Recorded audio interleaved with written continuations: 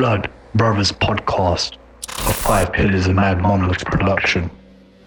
Assalamu alaikum wa rahmatullahi wa barakatuh, dear brothers, sisters, friends, and I can't leave out the foes. I hope you're all well and welcome to another episode of the Blood Brothers podcast with your host, Dili Hussain, and my co-host and my blood brother, Aki Hussain. Assalamu alaikum, everyone. Now, he's been missed. I missed him. He wasn't here in the last episode. He didn't miss me, bro. No, I did. I missed the very long khutbah around about M25 questioning. They're back anyway. If you really missed it, they're back. Yeah. Anyway. So as I was saying, allow it. Today, we have... It's not actually a special guest. It's a dear friend of mine and a brother of mine. And that makes it special in ways, I guess. No, but special is a word that we've used for all the other guests, so I'm not going to use it. I gave you some other words. No, but you used something that's fascinating and intelligent and amazing, and I find it a bit weird. He basically doesn't think you commanded those adjectives. I've got one of my boys on the podcast today. His name's Ghulam Esposito Haydar from the Myriad Foundation. Assalamu alaikum. Wa alaikum assalam. Can you explain to us why you've got Esposito in your name, bro?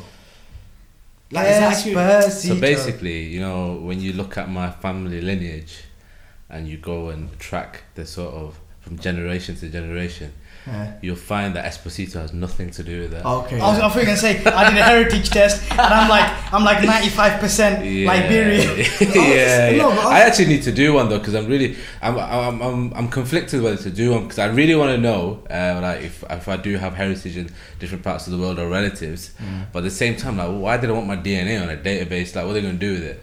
We had that conversation in Jordan, do you remember? We did. One of the brothers, they said, I'd want to do it, but I don't want that stuff being on data so it can be used against me in the future. Yeah, and then Shab said that they have that stuff anyway. Yeah, sometimes you got to be a bit cynical about these things. Like, why do they create these little... it's like, you know, recently they create the Snapchat filters where you can change from a man to a woman and whatever. Like, you know, the cynics will say, well, that's just to get you...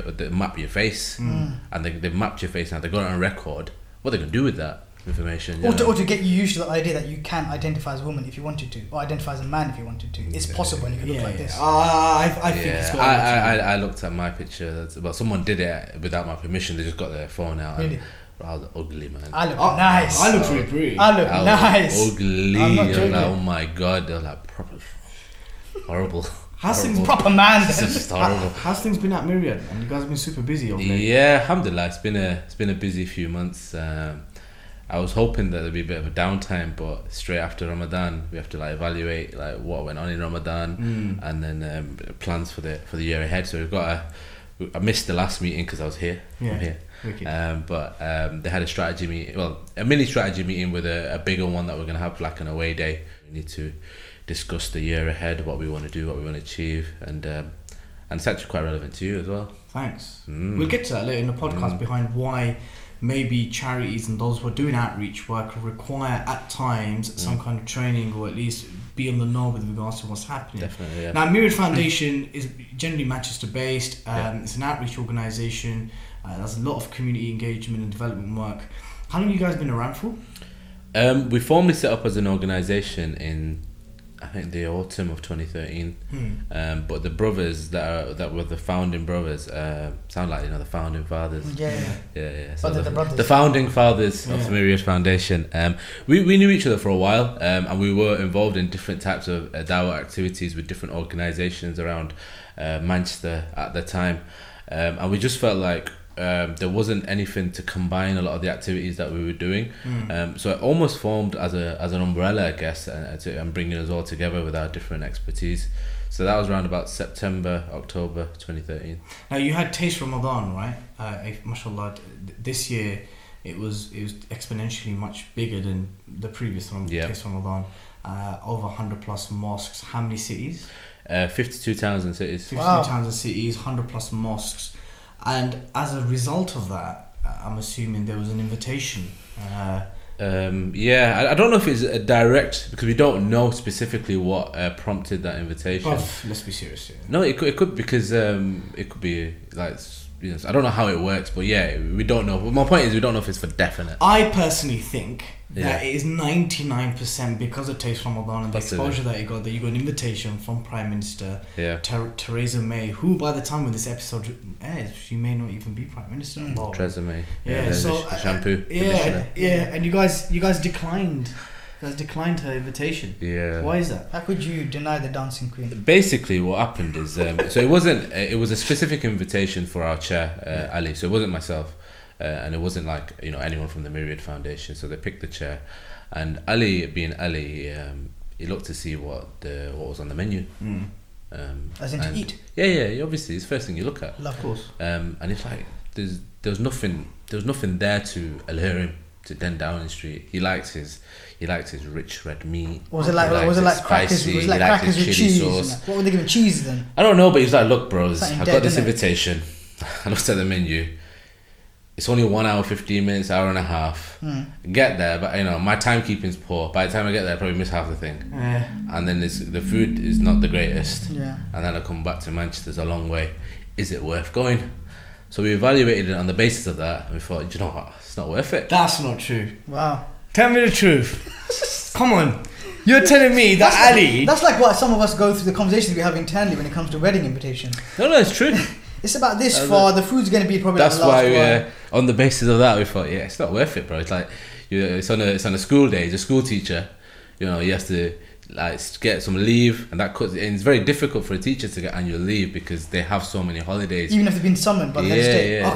Okay, so the primary reason... You weren't expecting that, were you? No. So the primary reason was the crap menu, but because you couldn't really publicise that, then you made this really fancy statement about meaningful engagement and principle. Yeah, I mean, you gotta look good, innit? Okay. You gotta look good, so Okay, we so- thought we would. So we can't talk about the menu. Let's just make up some real politicised kind of ethical reason for not... Yes. No, alright. The truth is your food was dead, Yeah. but we can't tell you that. No, but 1 hour and a half for an Eid party, like 3 weeks after Eid or whatever. Come on, it's a bit ridiculous, isn't That it? is- Yeah, that- you know, it's outrageous. people coming from all over the show, trade journeys. You gotta coordinate these things better. I'm telling you now, people would have put that date on their calendar and they would have dropped everything to Don't get contact. tattooed in the Yeah. forehead. No, so basically, Ali got the invitation, and when the invitation came through, he shared it with our Shura, our sort of core group, and then he was like, "Look, I've got this invitation.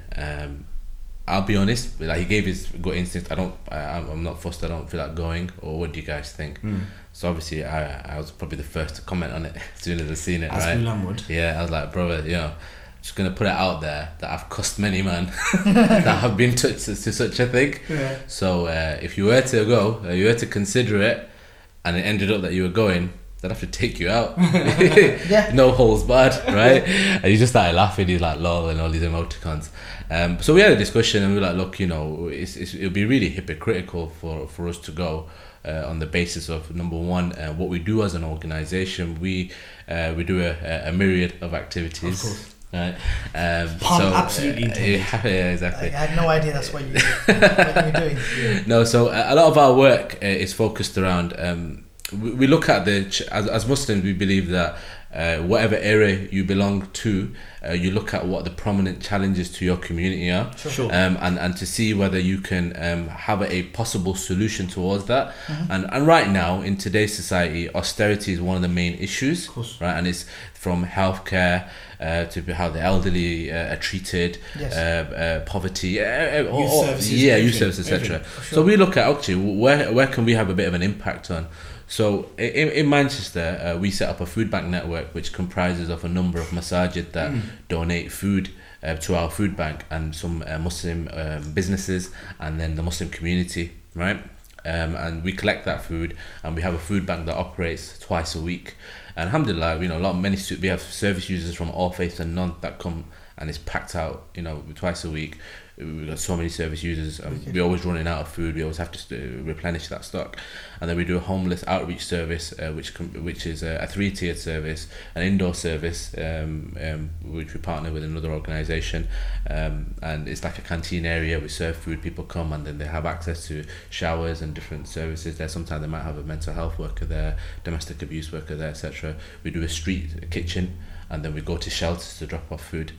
And then we do stuff with the elderly. We teach classes on IT tech, so how to use their phones, laptops, tablets, etc. Technical buddy. Yeah, My Tech Buddy is called. Oh, And yes, we do, My Tech Buddy, yes. Yeah, My Tech Buddy, and then we do something called My Social Buddy, where we send volunteers to spend time with the elderly in their homes or in their care homes, etc. Okay. So like we do all that sort of stuff, and the reason why we do that is because of austerity, right? And then you've got a party that's predominantly responsible for that are inviting us to celebrate Eid with them. Yeah, it's outrageous. Yeah, it's just like, it's really hypocritical, right? It's amazing. Yeah, it's just like, you're the guys that are causing this mess, and then you're inviting us to celebrate Eid with you is a bit ridiculous, right? Yeah, it is ridiculous. And the second issue as well, and this is probably I feel quite passionate about privately, and the brothers, some of the brothers share it, probably not to the degree that I do, is that, you know, they're totally responsible for, well, not taking responsibility from other political parties, but Tories at the moment, you know, there's rampant Islamophobia. You know, some of their prominent MPs are responsible for saying outrageous stuff against Muslims, right? Sure. You got Michael Gove behind the Trojan horse scandal, right? And you got this party, and then you got Theresa May when she was Home Secretary, all the different spearheaded the CTS Act. Yeah, exactly. So she's responsible for all this sort of state Islamophobia, and she wants to celebrate Eid with us. You know, it's like so it became a no-brainer for us, really, that on the basis of that we cannot accept your invitation. Now, we carefully worded the actual response to them, saying that it's not, you know, thank you for the invitation, and it means a lot in terms of having that recognition. Of course. However, you know, and we explained the reasons that, you know, why we cannot attend, but that doesn't mean that, you know, we're not happy to sit with you in a different context. This context here was a celebration, Of course. right? It's hoo-ha, you know, whatever, chill, take pictures, right? It's not to hold people to account. So we got some people like, oh, you should have gone and held them to account, blah blah blah. Yeah, really? Would you have given the platform for that? No, exactly. I don't. You know, you're gonna barely have like 10 seconds with the lady. Barely, literally. Yeah, And actually, then Surface that she didn't even turn up. yeah, exactly. She didn't even turn up. She didn't even turn up. Yeah, so it's just bestie, innit? So you know, it's just that, really. So we thought it's not like we're happy to engage, but on terms that we feel that are appropriate, and we could possibly go into that later. But that was it, really. So on that basis, we rejected the invitation. And how was the feedback and the response from the community, both locally and nationally? Because I know there's a lot of support. Yeah. But how strong was the current of, oh, you should have gone, you should have held to account? Which in reality, as we've already discussed, rarely happens, if ever. How much of Theresa May's time are you going to account? Yeah, exactly.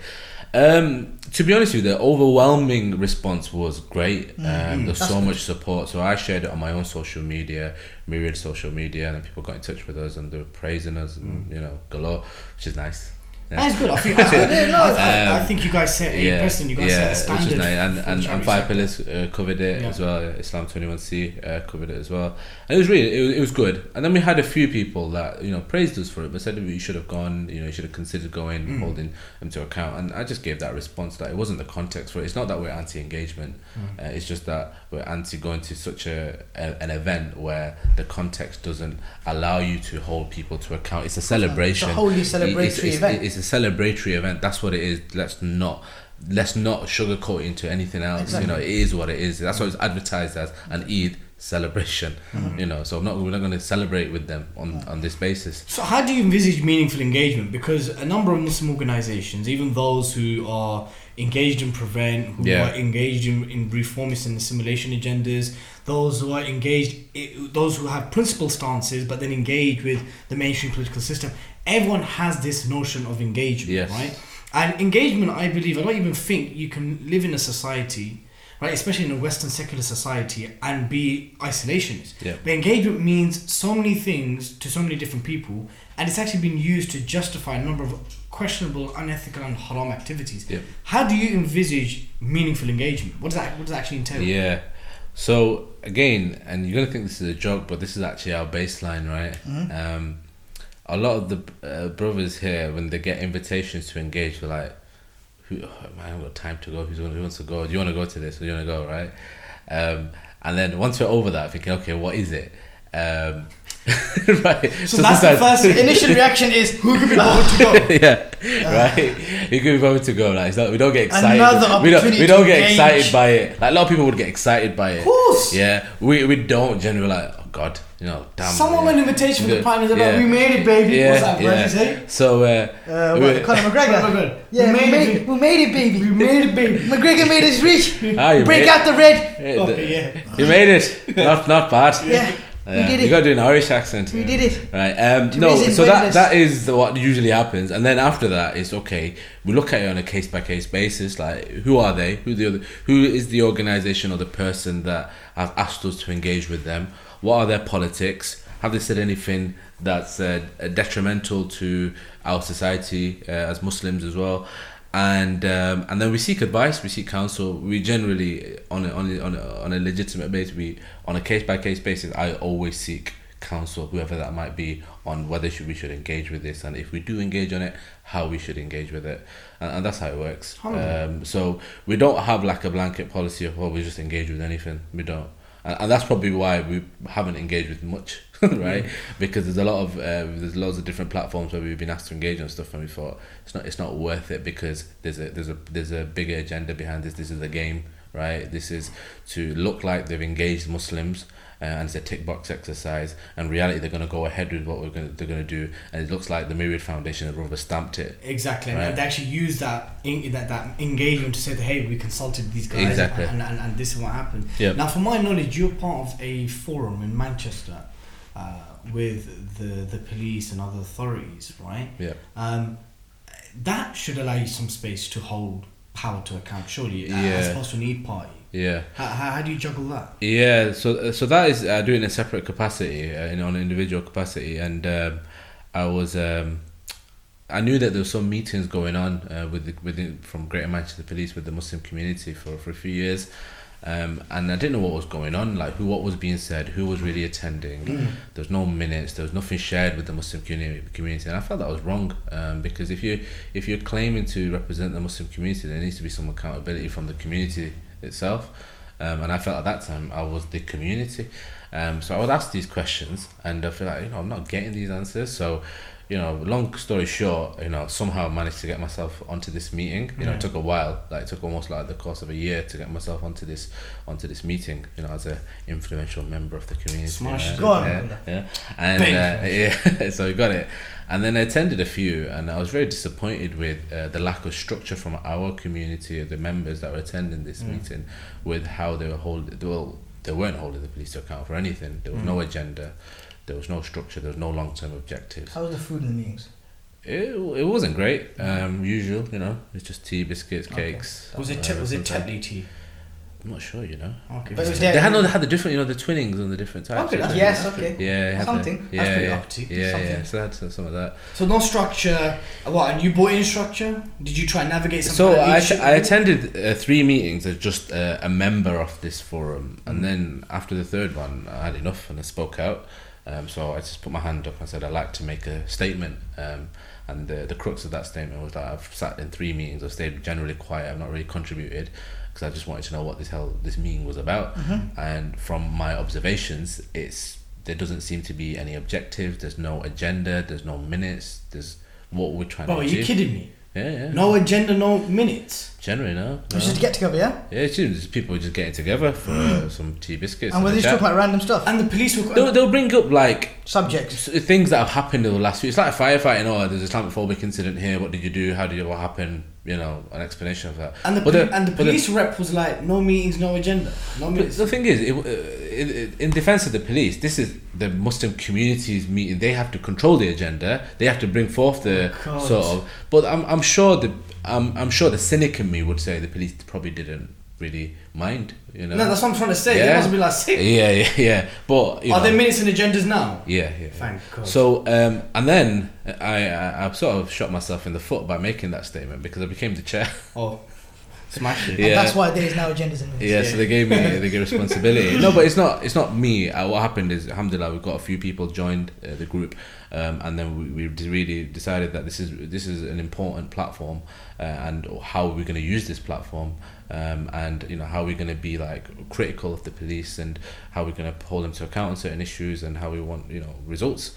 So we decided on what our long-term objectives are, in terms of reference, and then also was a meeting outside of that meeting. There's no pre-meetings between the group, so how are you gonna They should just turn up. how are you gonna coordinate, and how are you gonna discuss important matters? Is when there a you WhatsApp group now? Yeah, there's a WhatsApp group now, there's an email group now, Smash there's it. terms of reference, there's Come stuff on, that we no do. Yeah, so I've been doing that for about a year now, alhamdulillah, and we're getting there. It's not perfect. I sometimes battle with myself because I feel like am I being co-opted? You know, that's a big thing. You know, the allure of being part of something and given privilege and power and authority, responsibility, and is that a way to pacify you? So I'm always trying to battle with myself, and I seek a lot of outside counsel. It's good that you're conscious of that. I guess what I want to know is, have you received any criticism from the public or other influential Muslims who aren't a part of this forum for being a part of this forum, and especially being a chair? My wife. Oh yeah. Dr. Sadia Habib. Yeah, she guns me. Yeah, she's part of she's a big supporter in Manchester of the Northern Police Monitoring Committee, which are anti-engagement with the police and more. Fully anti-engagement. Yeah, and really critical of the police. Oh wow. And putting that pressure from the outside rather than engaging, and because they feel like the policies and the sort of way that the police act, probably not just locally but across the country. But are you addressing things like institutional racism? Yeah. Well, we're trying to, but her point is like, how much you're going to achieve. You know, this is a whole co-option. You know, it's better to build that power base and that resilience from the outside. And to be honest with you, I feel like that as well. But that's stuck between a rock and a hard place sometimes. So I have that sort of cognitive dissonance on this. Big up to Dr. Sadia. Big up. Yeah. Non-engagement. Yeah, she is quite critical of me being involved, and she understands as well. So are you pro non-engagement? No, I'm pro non-engagement with certain actors and certain players. Right? So what would you say in response to our good friend Ghulam? I would say that to take, and you're probably doing this already, is take the good advice of Sister Sadia and continue engaging with on the level of coming close to nearly not engaging, meaning to put it on them or stick it on them to that level where you're practically always, every meeting is at the brink of we're considering not engaging until you fix up. But I mean, one of the things that, you know, I have spoken to a lot of people that are from that school of thought, and despite them being from that school of thought, they said you need to stay in, and like this is a good opportunity, and as long as you behave in such a way and take consultation and you speak to others and have an agenda and are transparent with the community what's going on with these meetings, then it should be okay. I also believe that when you said non-engagement, I think correct me if I'm wrong, Ghulam. So when Dr. Sadia and others or anyone who believes in non-engagement of specific institutions, they're talking about forums, events, and those kind of very formal events engaging. But I think, if I'm correct, there's nothing preventing us from meeting a police rep privately for a coffee and holding them to an account, or even on an informal cash. Yeah, but I think there needs to be transparency when there is a Muslim in the community who's doing that. Yeah. Because we know how powerful situation like that can be in a detrimental way. Someone can enter with good intentions situations like that, of course, and can exit after a number of months with a whole heap of dangerous ideas and plans that they felt at the time was mutually good for the community. This is also engagement. I know what I'm doing. I'm also keeping myself in check. I'm not a sellout. So this is why you have that. You have that. No, but that's why Ghulam. That's why it's good to have a chair like Ghulam. No. I'm saying this is why Ghulam said himself that he is conscious of whether he's being co-opted himself. He's always keeping yourself in check. Don't become a police agent in the community. Just hold it down, innit? Yeah, and inshallah I won't. Inshallah, that's it. Never be that. But never be that. No, I mean that's worst case scenario, and then even like a lesser scenario is that you stop progress. So you're not necessarily doing anything harmful, but you stopped any positive change from being enacted. So you got to always be conscious of these things. So you got to consult people. You got to learn how these institutions work. I agree. There has to be a strategy to engage. And you can't just lock it off. And you got to learn from history as well. Of course, bro.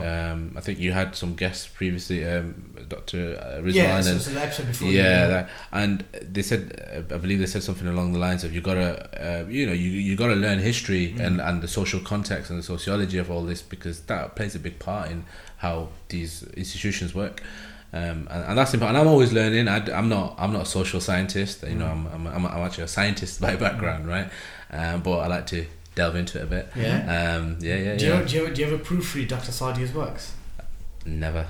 I've still not read her PhD. Oh, God. I've still not read her books. Oh, God. She's got another 2 books. Well, they are coming massive out. books, though. No, but what I say to And her, really expensive as well. yeah. What I do say to her is like, I'm one of those that waits for the movie. Yeah. Yeah. Yeah. And once she got a bit upset. She goes, "You've not read my stuff, etc." And then I pretty much like verbatim summarized her PhD and her book and her research, and she was quite impressed. Wow. Said, "I don't need to read it. I've lived it." Oh, Hey! jeez. That's Love it. it. But look, okay, so before we get into structures and oppressive structures and maybe some of the challenges that you have trying to be that kind of middle ground between the masses, the community, Yeah. and also rubbing shoulders and having close friends that are academics. Before Yeah. we get into that, Taste Ramadan and the other outreach work that you do, right? Can I just be frank, bro? Are you doing this to humanize Muslims? It can appear like that, and I am aware that it can appear like that. But honestly, wallahi, I mean this. It's not. It's just our motto is that we're creating an opportunity for Muslims to be Muslims. We should be doing this anyway, Absolutely. regardless of whether we get positive PR, whether we see the fruits of our labour. Or That's no it. PR? Or no PR, right? That's it. If we get it, we're not going to say it's a bad thing. Yeah, of course. Right? It's good. And within the context of where we are in the UK at the moment, it's quite positive actually, because it can demystify and dispel myths. And I don't think there's a problem with that. But if we did it for that, that would be a problem. But you know there are organisations, without mentioning names, there are many organisations that do the kind of stuff that Myriad does week in, week out, have done for the last 5-6 years. They'll have sporadic moments of doing these things in a very flashbang way, purely for PR objectives. Yeah. Do you think that's really ethical? No, because there's no longevity in what they do. They're not going to have any meaningful impact in the communities where they do these stuff. And I also feel it's disingenuous. And also from a personal perspective, they'll never be satisfied, because how much impact is that going to have in terms of dispelling myths? If that is their objective, you're never going to dispel myths, because you've got a whole machinery behind creating those myths. Yeah. So you need to fight or challenge in an equal manner. Doing this is not an equal manner, right? So you're never going to do that. So that's why, again, going back to your original question, is that we don't do this for that. No. We do it because as Muslims, you should be doing these things. We should be doing that. Right. My original statement about Myriad was that you look at the challenges of your time in your community, and what our challenge is at the moment is predominantly austerity, right? So as Muslims, do we have a solution to that? Our beliefs, our belief structure, our teachings? And we believe it does. So we're enacting that. Simple. We're allowing Muslims to practice Islam in a holistic way. That brings about dawah opportunities. That brings about positive contribution to the society. And it might dispel myths through PR and whatever. That's it. Literally, that's who Myriad are. Fair enough.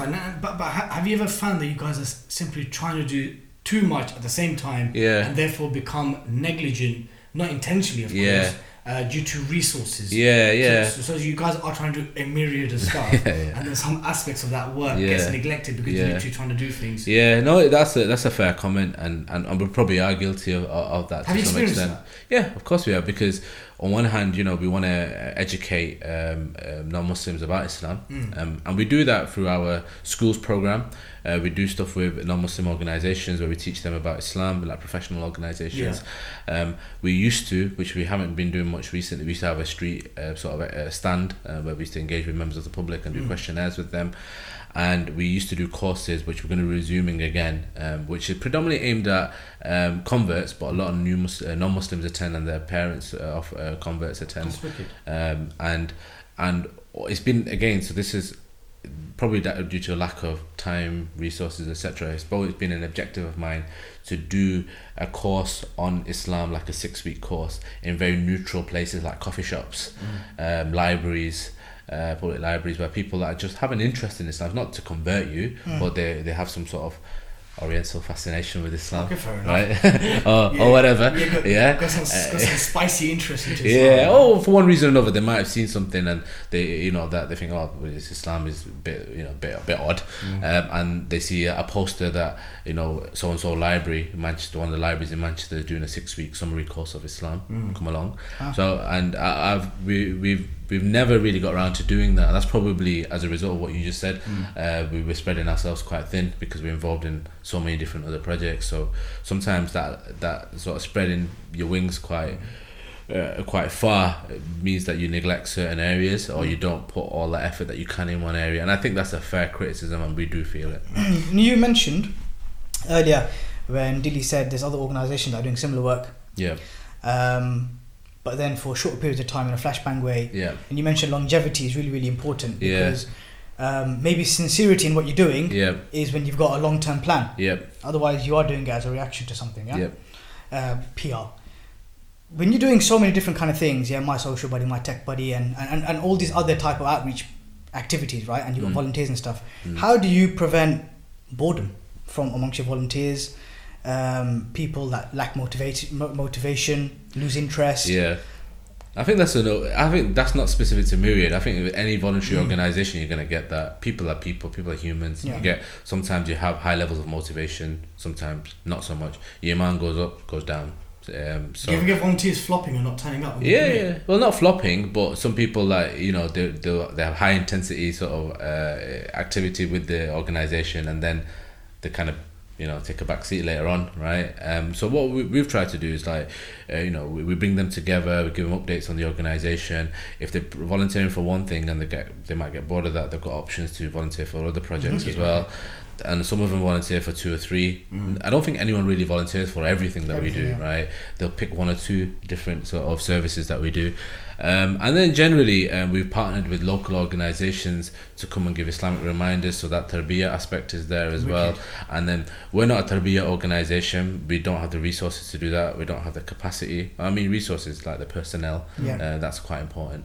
And so we've got partnered organisations that do Islamic classes, courses, darases, whatever you want to call it. It could be a bit more for a Western learning environment. It could be the traditional, whatever floats your boat, really. And we can refer them and signpost them to these people, and we recommend that. And so when we have our general volunteers meeting, we have that reminder. We bring someone from this external organisation to say, look, this is an opportunity. If you want to, like, learn and develop, do that. And it's good because we sometimes we receive criticism for this from a lot of I learned this term, by the way, a few weeks ago. I got called a wallah bro. A wallah bro. But you're a Qasmi bro. I'm a Qasmi man, yeah. So I was a bit disappointed. But if you say true to our roots, we're actually Alardai. Alardai. Yeah. So I got ripped by my brother and this other Bengali brother. Said, look, you know, you're not a wallah bro, fair enough. Why are you claiming to be a Qasmi man? He goes, surely you should be Alardai. And I was like, it's fair point, man. I'm being Pakistanified. Alardai is actually closer to Wallah. Yeah. It actually is. Is it? What's the linguistic breakdown? In the name of God. Alardai, as an oath on God's name. Alright, okay. I didn't know that. Learn something new every day, yeah? Qasmi is just promise. Yeah. That's actually, that's true, yeah. Alardai is closer to Wallah. Allani Qasmi. Yeah, when you drop that, then everyone's on the same playing field. Quran Badi Qasmi. Yeah, that's it. Yeah, so many good variations. There's variations. No, but I actually learned what wallah bro on the Urban Dictionary meant. It's meant, you know, it's meant to be like the equivalent of haram police, right?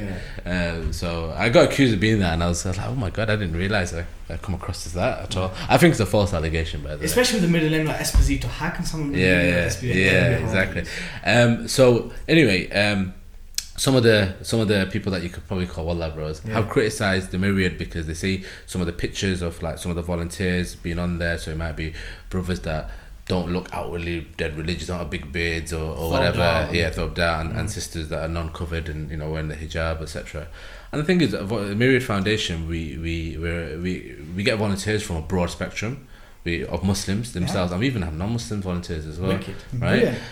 So we attract a large pool of not a lot society. of Muslim organisations can actually say that. Yeah, Definitely. but ourselves, as we're Islamic we're a Muslim-led Islamic organisation, and a lot of the times they're a pathway into, we're helping them, you know, learn more about the deen, become more attached to the deen. And sometimes they could then we do signpost them to other places if they want to develop themselves. So sometimes I've had to, like, respond to these criticisms myself, saying, look, you know, these people see Myriad as a safe space to volunteer. They're attracted to it. They're never going to come to your organisation, right? I mean, we've had this discussion about Muslim YouTubers and stuff like that. They're not going to go to some, like, scholarly organisation. They're attracted to what they feel attracted to, right? YouTubers. Yeah. So I feel Myriad sometimes occupies that space where they feel like that's a safe space for It them is. to enter, understand that, yeah. and then from there they might develop into, you know, I don't know, Islamically, their tarbiyah, whatever it might be. They're So- on a journey and you're trying to yeah, facilitate that journey. yeah, Yeah, exactly, stepping and, stone. and I think that's really important. Like some people got to understand the context where we are. Like course. we've got so many challenges. A lot of Muslims are not confident with their deen, and their knowledge is probably not where it needs to be, where it should be. And we shouldn't discriminate with them. We should allow them to come into safe spaces, and we can I guess guide them. I guess excluding them Yeah. can actually have a far more detrimental effect. Yeah, and we've had positive impacts on many brothers and Alhamdulillah. sisters, and not all of them stay with the organisation. They stay with us for a while, and then they wander off into the sunset, and that's fine. At least we played a part in their journey somewhere. In their development. Yeah, You know, so Taste Ramadan. Sorry to go back because there's something about Taste Ramadan I wanted to ask you, which kind of ties together some of the conversation we've had so far. It's gonna happen next year. inshallah, It's gonna be, I'm assuming, inshallah, much bigger. inshallah, Inshallah. More cities, more masajid. Inshallah. How do you prevent? prevent. Yeah, or people affiliated to prevent. No, that's good. How do you prevent Taste Ramadan from being associated with masajid and individuals who are overtly supporters of not just prevent, but the reformist agenda and all kinds of. Which, look, it kind of happened this time where, and I guess at the time this year it was like, how are we ever supposed to vet every single Yeah. masjid that's going to take the Taste Ramadan? Yeah, Moving forward, because since you've set a precedent now, Mirror Foundation. There's a khutbah happening here, isn't it? Carry on, my brother. isn't it? It's a bit of a. Should we just leave the room? No, okay. Cut. How do you vet Taste Ramadan from being used by people that are associated with principles and movements and agendas that you're against? And bro, in addition to that, You learn from that, yeah? no, you learn from yourself. No, Yeah. you learn from that. In addition to that, yeah, not just Taste Ramadan, but there's a plethora of activities that you guys are doing. I want to use a different word instead of myriad, yeah. I've been noted. Yeah. Nice.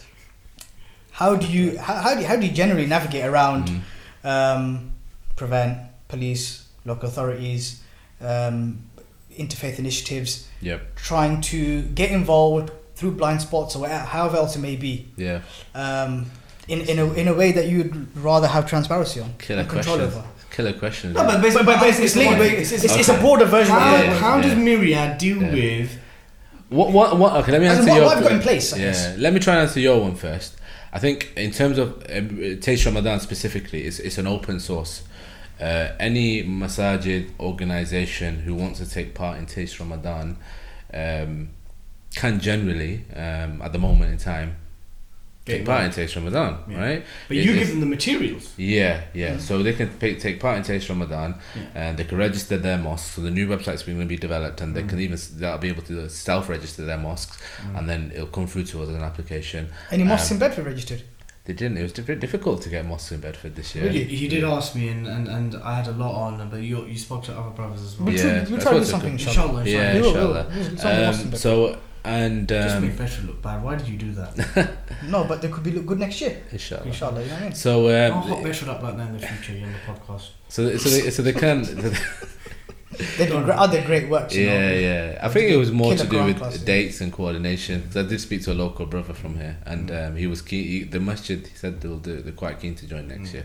Sure. So inshallah. Vetting. Yeah, it is difficult because I don't know what the number of mosques are in the UK. Around so the last recorded number was 15 or 1600. Okay, well there you go. Right. 15 16 registered mosques. Okay. Yeah, So you that's got right. you got prayer spaces. Prayer spaces, community Yeah. centers. I know exactly. Yeah. So let's say 15 16 to 2000. Okay, so we've got all these. So let's say they all applied, Slow. right? Or a large number, let's say even 50%, right? It's very difficult for us to know what each mosque individually, who they are, what they represent, what they've engaged with, etc. Could at least deal with the bait ones though. Yeah. So in generally, like I think this is my thoughts on it. It's not necessarily the organisation, because we've not discussed this at length yet, and we might change in the future. But generally, our principle is like the baseline is everyone's acceptable, right? And I think what you just mentioned now, unless it's known, unless they're known that this is a problematic organisation or a mosque that espouses views and beliefs that are detrimental to the Muslim community or un-Islamic, then we'll obviously take a course of action. Like, bro, what do right? you do? And I think that realistically is probably a good a good sort of platform to have. Like, what do you do in a situation, right? 2020 Taste Ramadan, massive event in a big city, yeah. We have had that, by the way. I know, Liverpool. Yeah, Liverpool, mate. Okay, let's talk hypothetically. I'm gonna do my rest of my interview in a Scouse accent. We conquered all of Europe. Oh God, you're Liverpool fan. Whenever get started. I don't buy some From Paris down to Turkey. I opened up a can of worms. Bob Paisley and Bill Shankly. The fields of Anfield Road. Bit. And we are the supporters. Yeah, bro, get me and out. Come from Liverpool, Bedford Queen's I need it. Park. Ale, ale, ale. But listen, so imagine in Liverpool retrospectively. In Liverpool, mate. Yeah. Calm down, alright? What's wrong with you? 6 times, baby. 6 times. So what you're gonna do if there's a massive event in a big city, Taste Ramadan logo branded everywhere. Absolutely everywhere, mate. Yeah. Proper in it. And then you have Sarah Khan and Majid Nawaz being invited to discuss. What are you gonna do? It's a bit of a sticky one, this one. We'll publicly pull out. Yeah? And if it was known to us beforehand, Like someone bait. yeah. So if it was Not even like a questionable if one. it was known to us beforehand, then we would, and we sponsored the event with resources, etc. Or we'd make it in condition that they cannot. Okay. Right. Wicked. If after the stage, like if it's to do with our own vetting procedures weren't good enough, or and then it happens and we overlooked it, and then someone got invited afterwards, we'll try our utmost best to get that person or the organisation. Because you removed. understand the problem with that, right? Yeah, you understand the problem is that a big city like Liverpool or Manchester or Birmingham or London can organise a massive Taste Ramadan event where the entire city or town is involved. Yep. And whether they do it intentionally or not, they can bring someone on like Sarah Khan, like someone from Quillian Foundation, someone from New Horizons, who who are beyond the peripheries of this community, right? Like near consensus. And then you're just like, oh crap. Taste Ramadan's got a really fantastic thing happening here, but then they've got these guys on. Yeah. Do you understand the problem with that? Of course. Because they've used that to milk it. Yeah, to of course legitimise their own. Of course, yeah. To come across like they are accepted and embraced by the people. Yeah. So like I said, if we had that knowledge prior, it wouldn't even be a Taste Ramadan event. We'd say, do your own event. This isn't Taste Ramadan. We're not giving you any support. You're not going to use our branding. We're not going to give you any resources. Halas. So that's quite easy. It becomes if like we've learned from something else where now we'd have to be a bit more rigorous in, like, if there's something off that platform that we do know who the speakers that are going to be invited are before we make that commitment. So hopefully that shouldn't happen. But if it does, because we've overlooked something, then at least we'll try to make a post we'll make like a post intervention and try our best to do something about it. In terms of now, because I know how not so big Myriad is in terms of actual core founders, right? And naturally you guys have loads of volunteers, but I know the group is still relatively very small, right?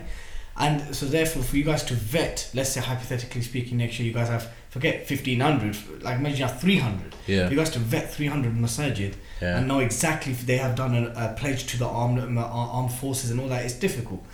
Really difficult. It is really difficult. I'm talking about the bait ones. But look, you specifically as an individual, I know you're my friend, and we've had many of these discussions. You're married to an academic. We have friends who are academics, and understanding these nuances of how oppressive structures and systems, the establishment, etc., legitimizes themselves. It requires a certain level of knowledge. Of course. How do you get that knowledge from academics who have a very, very deep understanding of how these things operate, how power operates, and then kind of make it and then disseminate it to the masses? How do you get that stuff from, let's say, another khutbah happening here? No, because قولي هذا واستغفر الله لي ولكم ولسائر المسلمين. Sorry, bro. أقيموا الصلاة. Yeah. How do you disseminate between academics and masses? Yes. You need to stop doing that. No, I think you need to stop doing that. No, you actually do khutbahs. How can you say that on the back of what's just been No, happening? because I give a contextual explanation. And what do I just start giving advice on like fiqh of salah and bruv, how do talk you about do it? khutbah and stuff? So yeah, it's a good question, and I've actually been involved in similar things in Manchester. So this isn't specific to Myriad. I know many brothers and sisters who very genuine, very sincere, that are probably involved in initiatives, organisations that have a problematic foundation, or figures behind it that are a bit dodgy. And so they might be involved in the whole CVE apparatus, the more softer side, let's say, rather than the harder side. And so alhamdulillah, as you mentioned, I've got access to academics, as very close friends, that do a lot of work into coercion, co-option, counter surveillance, how they infiltrate communities and map and all this sort of stuff, and we have a lot of these discussions, and it's just I don't know why it's an interest of mine personally as well to read up about this. So I would say personally myself, I've got a decent amount of knowledge on this. So internally, Myriad, I try my best to sort of help the brothers and the sisters who are part of Myriad. But I don't think that's enough, because I don't know everything, number one, and sometimes my powers of persuasion might not be the best, right? So or they might just think I'm just going off on one again, right? So I'll just go through Myriad quickly, and then I'll go through what I was about to mention. So Myriad, alhamdulillah, we've identified that we need some sort of training, the brothers and the sisters, and we've hopefully inshallah, if you're happy to, you're going to be one of those guys that come over, hopefully possibly. from a media point of view, at least, because there needs to be indicators. We need to have this kind of criteria to understand where certain organizations come from beyond their jargon, beyond because some of the stuff that they say who are affiliated to TV, it sounds pretty good, sounds sounds noble, and you want to get involved in that. But if you just scratch beneath the surface just a little bit, you realize, okay, there's some nefarious agendas out there. Of course, yeah. Really? So we've got now on camera Dilly on record. Inshallah. But I will stay in my lane and only do it from a media point of view. There's also other people. And then we've got a couple of others, like activist stroke academics, like in between a fusion, that will going to come and hopefully deliver some level of training. That will go through those points about what you just mentioned, basically. I can't remember if you said. So I think that'll play a big part.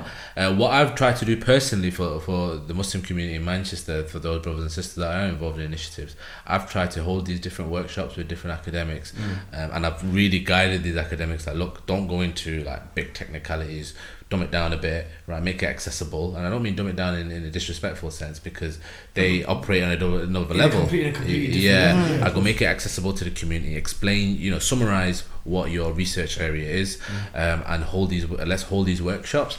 And I've held a couple of different workshops now in Manchester where. Who are some of the academics I've spoken to these?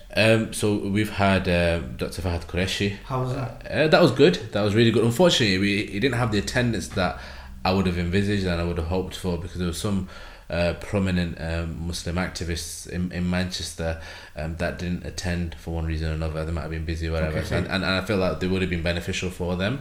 So he went through, sort of sort of how Muslim communities are mapped, how they're surveilled, how people are co-opted, and how that co-option is used to sort of neutralise them. Do you feel that he delivered in a way which could have been, which was digested by? I think it can be obviously improved. I think because me being there and going through all of his slides beforehand and pretty much like this is how you need to deliver it, Fahad. That helped a lot. And we've had we're gonna hopefully inshallah develop. I've spoken to Riz Sabir, Dr. Riz Sabir. I've spoken to Dr. Asim Qureshi. Spoken to my wife, obviously, Sadia, and to Fahad, to develop a community curriculum, not just them, other people as well. Fantastic. A community curriculum, maybe one lesson or one session a month. To discuss things like structural Islamophobia, structural institutions, how structures work, etc. But I don't want it to be all academic or Muslim figures involved. Like people from a Muslim scholarly background as well, that understand politics and stuff. So there's an acknowledgement. Sorry to interrupt. So there is an acknowledgement, because in the previous episode we had Dr. Riz and Dr. Fahad both on. Yeah, it's a good episode. Enjoyed it. Yeah, and I was probing them a bit on just trying to get them to understand that, because there was a comment that Dr. Fahad made. He goes, GPs may save lives, but we change society. That's a big lofty statement, and there's truth in it. There's truth in it if the masses understand and adopt your thinking. That's the issue. If they don't understand and adopt your thinking, you're not changing nothing. You're just in your... You're in those towers of yours, right? Which I don't think Riz and Fahad are at all. No, not at all. They're immersed in the community. But I think what he meant was, broadly speaking, people in his position that... Broadly speaking, Okay, of course. but it is... But do you feel like there is this disconnect between the very good work that academics are doing, especially Muslim academics in the fields of CVE and Islamophobia and racism, and the masses who are actually affected by these things every day. Yeah. So to give you a specific example of that, do you remember when Cage did the ERG 22 plus report? Yes. So that was like the third or fourth report that they had on Prevent. And I remember I spoke to Asim and I spoke to a couple of guys from Cage, and I said, it's all great you having these reports, they're just on your website, you know, people to download them. How is it accessible to the community? How are they going to understand what this actually means? So I arranged for him and others to a conference on Prevent, and I had about 8 speakers. Someone to explain like how Prevent was created from a policy perspective and why, and then also how it's enacted in the NHS, in education, in the community, how it impacts activists and community organisations. So I had a number of speakers that did that, and I felt that had a big impact because and again, the brief was that this needs to be like digestible and it needs to be understood by the community, otherwise it's a waste of time, right? And again, I'm not saying that's, you know, we've done our job, because there's so much more to do, and hopefully, inshallah, I don't know when this will come about, but it's a real intention of mine to be a facilitator, not a contributor necessarily, to this community curriculum, and if I can play a part in being able to deliver that and make it accessible for the Muslim community in Manchester to begin with, at least, that could be rolled out anywhere. And I think that, keep us posted, bro. Yeah, we'll do, and I'm sure you'll be a contributor as well. Inshallah. So I think that's really important. I find there's massive value. You know, I have friends in the local area, in Bedford, in Luton, and other parts of where I'm from, and they're lots of like brothers who are working Muslims. They've got the professions, they've got the trades, right? And they're like, bro, what is this Prevent stuff? Like, what is it? Yeah. And sometimes I've only got 5 minutes to explain it to them. I said, look, bro, Prevent is a policy by the government, which is about policing what you believe. It's about your Muslim identity and essentially spying on the community. Are you cool with that? No, I'm not cool with that. Then, brother, every time you hear it, oppose it.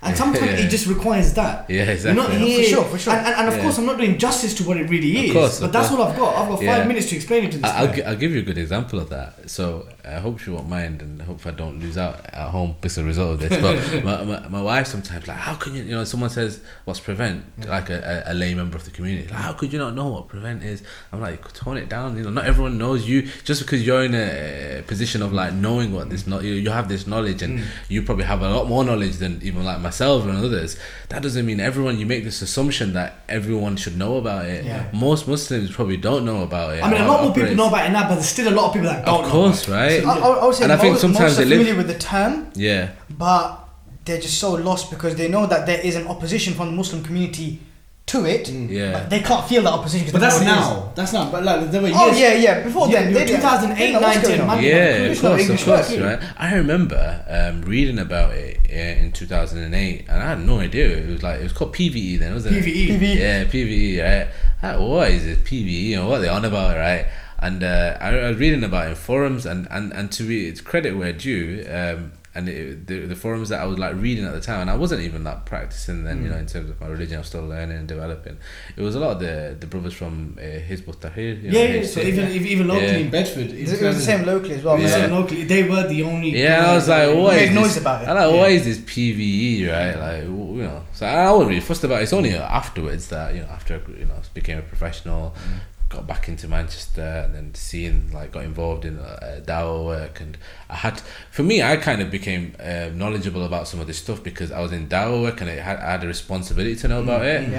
It wasn't because, you know, I just knew about it. It's just because I had to be aware exposed to it somehow. Yeah, exactly. So the example that you said, so Sadia was screwing that. How could you not know about Prevent? No, so, you know, sometimes she's like, oh, you know, someone says like, what's this Prevent? Okay. And she's like, how can you not know about it? Like, it's like this, you know, she's bewildered and like, what? And I'm like, you know, like everyone knows about it, you know. It's true. A lot of people don't, man. Look, you. I think people who are watching this podcast. That's not just with Prevent. That's like, you know, colonialism or racism. Oh, I think that's academics a lot, because alhamdulillah, they're operating in such a space that that's like basic stuff that you need to know, right? No, but colonialism again again, there has to be tariqas of explaining these things to people. Yeah. Because it was that time, you know, when the Brits were in our countries, in India, right? And Jacked they- everything. Yeah, jacked everything, raped and looted us, and then basically gave us back, carved some borders. That's basically colonialism. Yeah. And now you're here. And they put in systems I put systems to maintain that. To maintain that. But under perpetuate. different guys. Under different guys, that's it. Yeah. And sometimes it just requires that kind of. I don't care if people are offended. It requires dumbification. Yeah, Because yeah. the masses aren't academics. Yeah. The masses, we're not living in that kind of era where there was a time, at least in Islamic civilization, where people of a very high The standard. baseline knowledge was Very high. Very high. Yeah, that Yeah. we're not living in that no more. Yeah, We no, live in- we've got to be realistic, haven't we're we? living in a bite-sized era. Bite-sized era, social media, couple of minute videos. People can't even bother to watch 5-10 minute videos now. So How many people want to watch this? no, Many. Inshallah. Many people. Inshallah. I'm back in the podcast now. Yeah. Many people will Oh, watch mate. it. So Yeah? share it, That's disseminate right. it, All of that. everything. Disseminate, All of spam that. it. Yeah. But so look, you know, I think Sponsor it. Okay, no, I'm not sure about. Would you fund the sponsor though? But look, listen. Put yourself right. Oh man, seriously. Maybe I need to boost the post, innit? Like, You should. Yeah. we're very broke at the moment.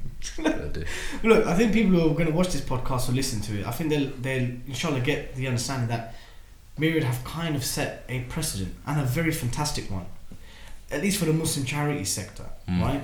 What would your advice be to those in the Muslim charity sector and generally the Muslim field, like when it comes to things like engagement with the authorities, prevent, understanding institutional Islamophobia? What's your advice? Because, bro, you know and I know, again, we're not going to... Sometimes I name drop on the podcast. Other times I don't name drop on the podcast. And the reason why is because I know there are sincere people in certain organisations. They mean well. Yeah. They're not agents. Of course. They're not agents like God. What's your advice? What's your advice for those who will happily trip over themselves to be at Downing Street and get honoured from the Queen and not knowing... Just have that attention. Yeah. What's your advice? Queen's parties, huh? Yeah, Queen's parties and all of yeah. that. Yeah, what's your Got advice? tea with the Queen. I think it goes back to we have a responsibility to be able to deliver something to them as almost as a preventative measure, right? And I think that community cost might be something that fills that. But in the absence of that, I think the general advice is that you've got to seek advice on these things, right? You don't just, when things come to you and opportunities come to you, your first reaction shouldn't be, this is great, I'm going to respond straight away. Have filters. But they probably do seek advice, but the people that are seeking advice are also of that thinking. Yeah. And then they fall into this quagmire, which is you're asking me to seek advice and get good advice from people that have been experienced and in the field before I have. Yeah. And now I'm done that, and I landed on the same opinion, which is carrying on doing what I'm doing. Yeah. Because that's a big thing you lot did. And then before you know, you have a network of people that are it's an echo chamber of this is. Yeah. Wallahi, but I don't think, maybe you guys do, I don't think external, because obviously as a news outlet we were monitoring the responses to Myriad putting out. I mean, I was in Jordan at the time, Right. and I was still following it very closely. Mashallah. Yeah, it wasn't much. It was a lad's holiday, not sponsored by 5 Pillars. Just to clarify. Yeah. But you made some 5 Pillars videos. I did. So you Masha, you. Yeah, Roshan does. So 5 Pillars could have subsidised it. No. Retrospectively. No, Look, I've done this now. Yeah. No, Roshan. We know how this works. The game works. No. Yeah, Jordan was brilliant. When I got travels, Roshan just said, "Look, make videos and vlogs," and I was Just on a tangent, I know it's nothing to do with what we're discussing. I really enjoyed those videos. Thanks, man. And I shared them on I'm on a part of a history WhatsApp group with all these history buffs, right? And I love to like learn, but I've got nothing to contribute, right? Unfortunately, right? And so we talk about like all these historic places and countries and the history of those places. So I didn't know all this stuff about Jordan. I obviously knew about Petra, but didn't know about possibly the Lut alayhi salam. the cave of the And the sleepers, people, the blessed cave. tree. So And there's many, and I'm sure, and there's loads that we didn't see. As well. We didn't see. So Yeah. guys, in case you want to see those videos, go to 5 Pillars and you see my Jordan vlogs there. Yeah, so I shared them, and people are, this is really good. So hopefully, inshallah, that's another place I'm going to be visiting. But whilst there, I was following the whole Myriad stuff. Yeah. Don't spend And- too much time in Amman. Yeah, it's You don't need to do that. Just go straight to Petra, Dead Sea, and all these things. Inshallah. And that was a big thing, man. Yeah. Like, wallahi, I don't think you understand. Like, for someone to turn down an invitation by the Prime Minister of this country for an Eid party, it's a big statement. Yeah. And you have set a precedent because now people, the Muslim community now have someone to refer back to and say, Myriad did it. Yeah. Myriad did it. Yeah. Myriad. So, can they? Like, I just wish there'd just be more. due process and due diligence, bro, Yeah. that our organisations were doing. Jump into these. There were a few people last year that pulled out. There was a Who? sister that was part of a humanitarian charity, Okay. and she pulled out, and she gave similar reasons to us, which was that she's involved in humanitarian work abroad. It wasn't specifically her, and she felt that the government's responsible for most of the all the places that she has to go out and do this work in. So she couldn't attend on the basis of that, and there's a few non-Muslims, obviously, and there's a couple of others as well. So we're not the first, but I think as an organisation, maybe. Yeah. Did you put a public statement explaining why? Yeah, did. we shared our response. Yeah. No, you definitely weren't the first, but you were one of the first in terms of an organisation that already had some following and some support from the community. Even though you're Manchester based, I know people know Myriad outside of Manchester. Yeah. And it also, even though we can't conclusively say that it was due to Taste Ramadan, but the timing was just, okay, you just had Taste Ramadan and all of a sudden you got this invitation. So I would humbly say that it probably was to do with Taste Ramadan, and you guys declined it. And I think it was a fantastic move you guys did. And may Allah bless all of you guys for making that decision. But there's still this understanding that attending Eid parties and Queen Garden parties is some form of engagement. There is no engagement that happens in these It's things. nonsense. They're photo shoots, man. Nonsense. Absolute nonsense. That's let's an say, excuse. yeah. It's an excuse when people say, well, here's an opportunity to engage in areas otherwise. Who has this opportunity for this level of engagement with the very people that you say we need to account, the people that are responsible for creating this environment? I think for us, it goes back to what we've mentioned, that sort of co-opting you and pacifying you.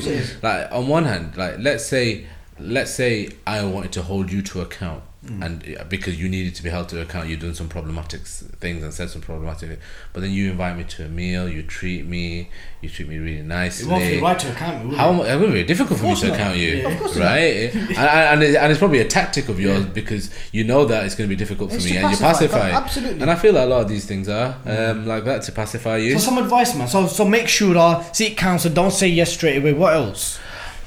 That's how difficult, because you as Aki said, that these people, they're probably consulting people that have a similar mindset already. Yeah, and they'll get responses that they already hope to get. Yeah, so unless you're seeking a wider counsel. So wider counsel is important. Yeah, so that I think that would be the only thing. It's don't just seek opinions that are from people that think similar to you. Like seek opinions from outside of that. And even if that, this might be controversial, but even if people from other faiths, see what they say.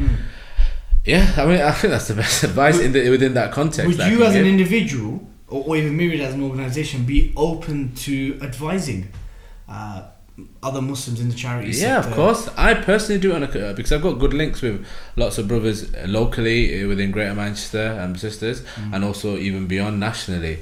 And I do often like give them a call or drop them a text saying, what are you doing? Like what made you say this or do this or go there? And then, alhamdulillah, I have cordial relationships with people and I'm able to do that. But sometimes, it's about how you come across, I think, sometimes with these people. No, sure. For sure. Ghulam, bro, it was an absolute pleasure having you on. Jazakallah khairan, brother. Honestly, I wish you'd come down more often.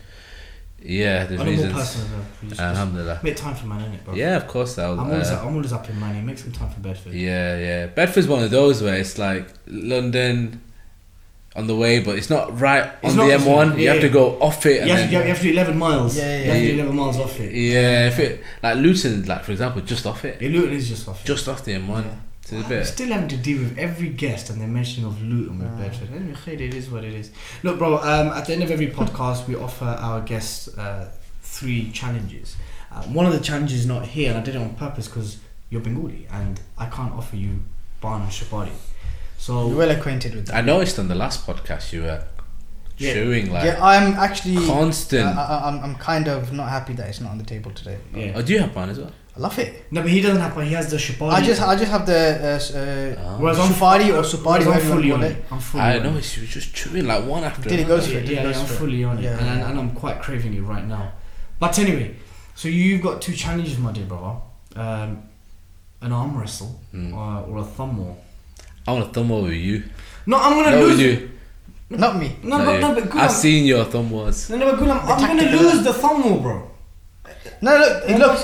This is you got an immediate opportunity, right, to get a W under your belt. Make it happen. But I've By lost the way, faith. I'm a novice to thumb war. No. You're saying. Liverpool vs United. Make it I'm happen. being serious. I'm a novice. Pre-season. Come on in. Make for the person to make the move first. Yeah. So you wait for them to strike, and then you go in it. You go in like a snake. Okay. So you see them flinch, they go in for it, and then you wrap it with your thumb. Yeah. You're advising me. It's gonna- Once he's listening to the It's advice gonna as go well. through. No, but he says he's a novice. I'm a So. novice. I will do the whole But I think- declare thumb. Can Yeah, you do I want that? the whole shebang. Of course, I'm gonna do all the chart. Where's the Maza and you know? Okay. Or Moza? Okay. Yeah. One. No. How do you do it? Yeah, don't worry, I'll do it. 1, 2, 3, 4. I declare thumb war. It's gone off straight away. Okay. Let's not transgress boundaries, Bear. Yeah, it's a thumb war, not an arm war. Yeah. That's it. You see what you're doing there? You have to wait for the man. Yeah, and you have to seduce him sometimes. Yeah. Co-opt. 1, 2, 3. Ah! Victory! Victory! Oh, boy, what is wrong with you, fam? You're a joke. You keep on making me do. Can we look at the length of your lot's thumbs? Now everyone's look at Is this. your thumb way No, bigger? no, do right? like this. Look Like at that. Do palm to palm like that, and then you can see in it. I've got longer. He's got thicker. Yeah. I got. I don't know what's going on, I've got man. piano hands, and it's not made for thumb war. Congratulations, Gulam. Thank you very much. You won the thumb war. It was wicked having you on. Brothers and sisters, Jazakallah khair for tuning in for another episode of the Blood Brothers podcast. Please remember to subscribe to the Five Pillars channel, and for those who are watching from the United States, please subscribe to the Mad Mamluks channel. Please like this video. Please leave a comment. It doesn't have to always be positive. Just comment on the video. Give us your feedback. Give us your thoughts. Engage. Engage. This episode was all about engage. Engage with us and share the video and give us some feedback. And that is all for today. Assalamu alaikum wa rahmatullahi wa barakatuh. Assalamu alaikum, everyone. See you soon. Black Brothers Podcast, a Five Pillars of Mad Monolith production.